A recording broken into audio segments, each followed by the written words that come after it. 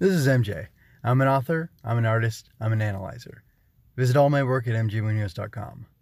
Welcome to Henshin Inspection. Visit mjmunoz.com/hi for notes and links, and don't forget to subscribe. Like, share, and comment to help me grow. So the subject of this intro episode of Henshin Inspection is why. Why does this matter? Why do I care about Henshin Heroes? And why are Henshin Heroes important to me? So hopefully I can get this over with pretty quickly, but here's hoping. Why does this matter?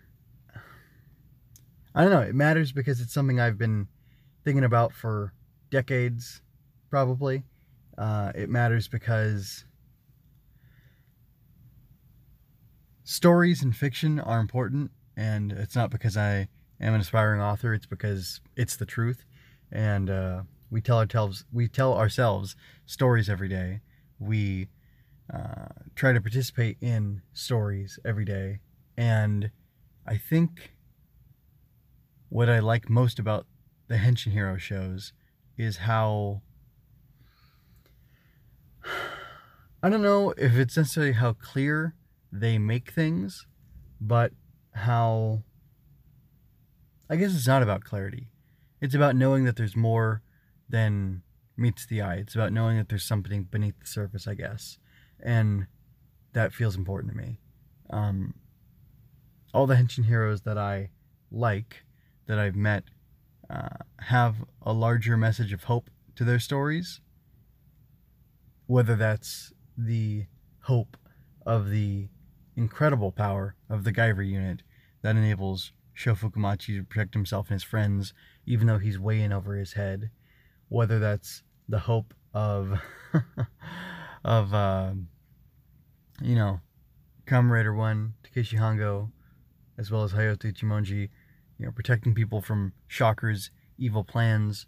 Whether it's the hope of Godai Yusuke, Kamen Rider Kuga, telling a kid that even he gets scared sometimes, and that you can kind of power through your fear with positivity by smiling and by believing and trusting that everything's going to be okay. Whether it's the positivity or the hope represented by Usagi, that no matter how hurt she is, as long as she has love in her heart, she can overcome the things that are hurting her.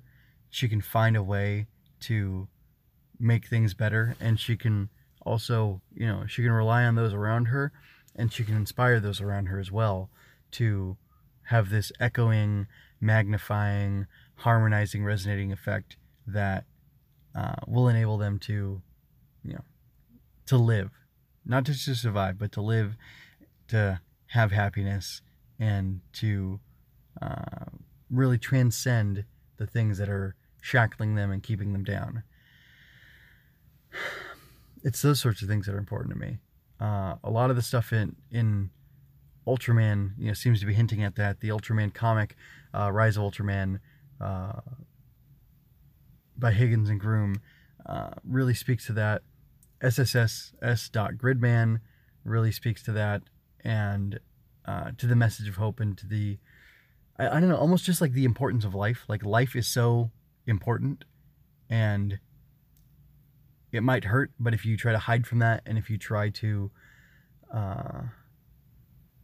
ignore that fact, then you're really missing out, and you're just surviving, you're just existing, and that's not good enough. And it's not good enough because, we're judging you, or the Henshin Hero judges you, or whatever, for that being the state of your life. It's not enough because in your heart it's not enough, and it leaves this emptiness in you, and that emptiness can be filled with something evil, and it all stems from that loneliness, and that not being able to, not embracing, not being willing to, perhaps embracing life. And it's a deep it's a deep thing, and it really hits me. And like I said, I find it very inspiring.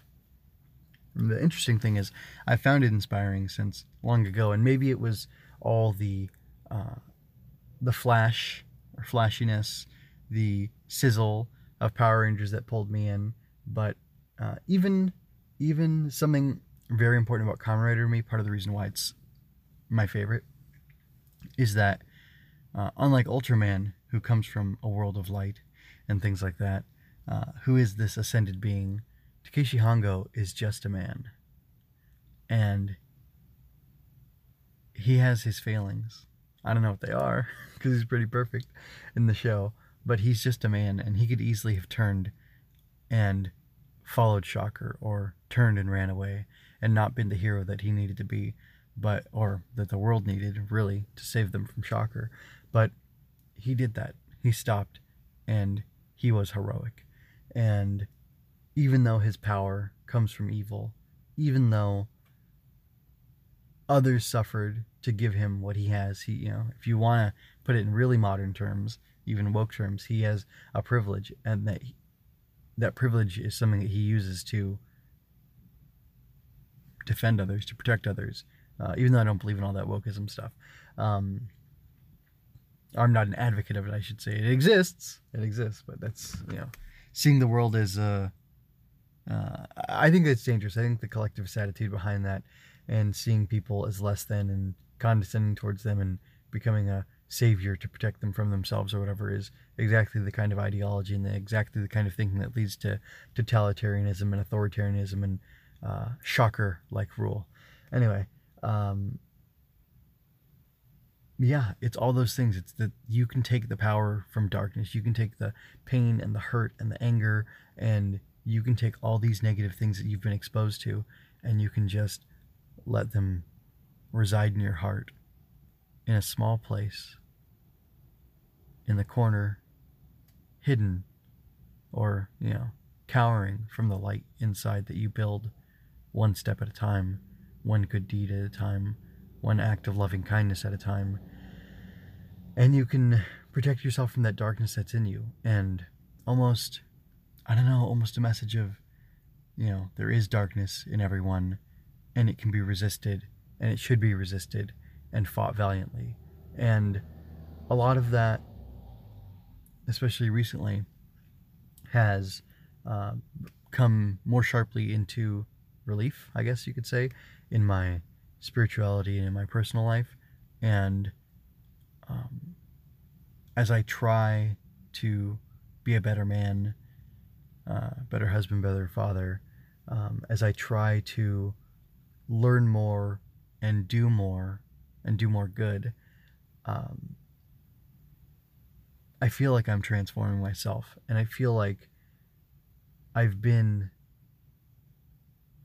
not stuck on, because that's not the right way to phrase it necessarily, but that the idea of transformation, the idea of transforming, the idea of being able to change from who I am now to who I want to be, is it's beautiful, and it's something that keeps me going. And I think the era's changed. The Heisei era is one thing, the Showa era is another. There are similarities, there are differences, there's overlapping stuff. Some shows are more like this, some shows are more like that, whatever. There's a variance as you go across them, because they were done by different creative teams. And one thing I like a lot about the modern era Kamen Rider, as opposed to the older ones, is that you have these characters who go through these arcs, and especially in the better done shows, the point, or a sub point to it, is that they grow more powerful as they grow more as people, I guess I should say. And the stronger their character becomes, the better the metal is that they're made of, the better they can prove themselves to be as heroes, the more capable they can prove themselves to be as heroes, as warriors of justice, as defenders of life. And I think that's rather a beautiful thing. And I guess maybe as my spirituality has changed and developed, and as I've watched and examined and analyzed these shows, particularly the Kamen Rider shows that I have loved best, just that idea of the transformation has always, has grown more and more appealing to me. And to some degree, it's that. And there's, you know, I try to look at things in a more nuanced way. So there's even a secular humanist way you can look at things, but I don't think that's become less and less important to me because, you know, the truth is there are just good things in these Henshin Hero shows, and Kamen Rider in particular, that I like and love and value, and that I think are beautiful messages for the world. And I I just want to keep talking about them. I want to keep thinking about them. I want to keep um, implementing them in my own life. But you know, I have my spirituality for really causing transformation there, and I thank God for that. And yeah, that's something I'm going to continue doing. But I just thought, as as you know, I was exiting the well, anyway. I thought as things were changing in my life that maybe I could take a different approach, or maybe I could take a little bit wider view of the Henshin Heroes, of Tokusatsu, manga, and more, and really take some time, set aside time to explore the things I want to explore, and not just sit through an entire series of Kamen Rider that I don't necessarily have interest in. And this all kind of started back with Zio, and uh, because I don't have a lot of time, I have to be very selective with the things I do. But I figure, you know, I'm just going to start something, and I'm going to have it be a long, slow burn project, and I'll work through everything as I can. And that's part of why Henshin Inspection exists, in addition to me wanting to really examine, you know, why does this matter? Why do I care about Henshin Heroes, and why are they important to me? And to some extent, why are they important to the world? I think the stories of these characters, the Kamen Rider, the Super Sentai in particular, Ultraman 2 probably. I mean, given that it's a big thing in Japan, even though I haven't been exposed to it, so I don't want to speak for it. The messages in these shows have such a great importance, especially for children to be seeing, and even older people as well. And I just love how they wrap up all this goodness, all this righteousness, all this justice in in spandex and rubber, in a spectacle that really draws you in and keeps your attention. So that's pretty much why I'm doing this, and I think that's going to be it for now. The introductions might be over, and it might be time to get into Henshin Inspection proper. And I don't think I've been kind of debating back and forth. What do I do? What do I do? What do I do? And I think I might just surprise myself with how Henshin Inspection proceeds from here. And with that, I'm going to bid you farewell. I'm going to ask that you check out the rest of my work at mjmunoz.com, that you go ahead and start following, subscribe to whatever, Henshin Inspection over at mjmunoz.com/hi. And the Henshin Inspection is going to be released in the week of January 25th, 2021 through January 29th, 2021, which is Monday through Friday there. And the 25th is the 83rd commemoration of Ishinomori's birthday. He died 23 years ago. Well, 23 years and 2 days, or how's that? He died on the 28th, so just a few days after his birthday, in his 60th year. And so just after he had turned 60. And it's been 23 years since he's been gone. And yet, his characters live on. The legacy of his work lives on.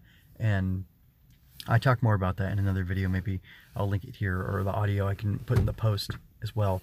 But you know, he's an inspiring figure. I don't know much about his personal life, but at least the work he was able to do and the things he was able to accomplish, and you know, as an aspiring author, that's something I aspire to as well. But anyway, I hope that you'll check out my Celebrate Ishinomori initiative as well.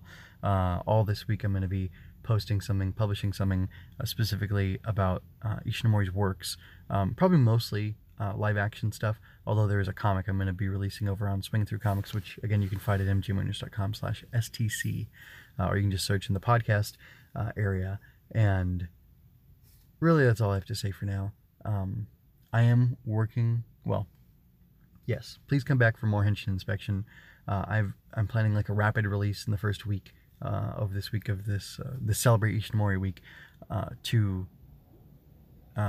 just kind of in commemoration. This man's work is what got me so interested in the Henshin Heroes, and I feel like it's very fitting to start to launch Henshin Inspection at the same time I'm celebrating Ishinomori, because in a way it is kind of a celebration of Ishinomori in and of itself. So again, that's pretty much all I have to say. Go ahead and check the links on the website. I'd love that. I'm planning on publishing all my videos through Odyssey. I'm not saying I won't publish them anywhere else, but Odyssey seems like a good place. Seems like where Ichimonji might have posted his, his little documentary video stuff if he were alive today. It's a joke because he's like a photographer. Anyway, but anyway, yeah, so I'll be posting stuff to Odyssey. Everything will link back to mgwinners.com though, even as I get potentially other domains, because I think other domains could be fun to have linked back there. Like, anyway, I won't go over them, but anyway, over on Odyssey you'll be able to find the video versions. Hopefully they'll never get taken down through tech censorship or whatever, and the videos will be over at Odyssey, and then the audio will be at mgwinners.com. Although maybe I should start backing those up and get them moved over somewhere else private, because they are over on a place that sometimes censors things, I hear. So anyway, I'd like to avoid that, because I don't. I think that's wrongous, actually, not righteous at all. Anyway, I've kept you for far too long. Thank you for your time, especially if you've stuck through to the end, and I look forward to hearing comments from you as I explore different Henshin heroes and the Henshin hero genre, I guess you could say, and examine it and add more thoughts and more ideas and more different perspectives on it as I try to figure out exactly what it is about Henshin heroes that's so amazing and so captivating and that has kept them alive for all these years. It might just be the toys. I don't know. We'll see. Anyway, folks, that's all I have to say for now. Remember, you don't have to shout Henshin to be a hero, and until next time, I bid you adieu.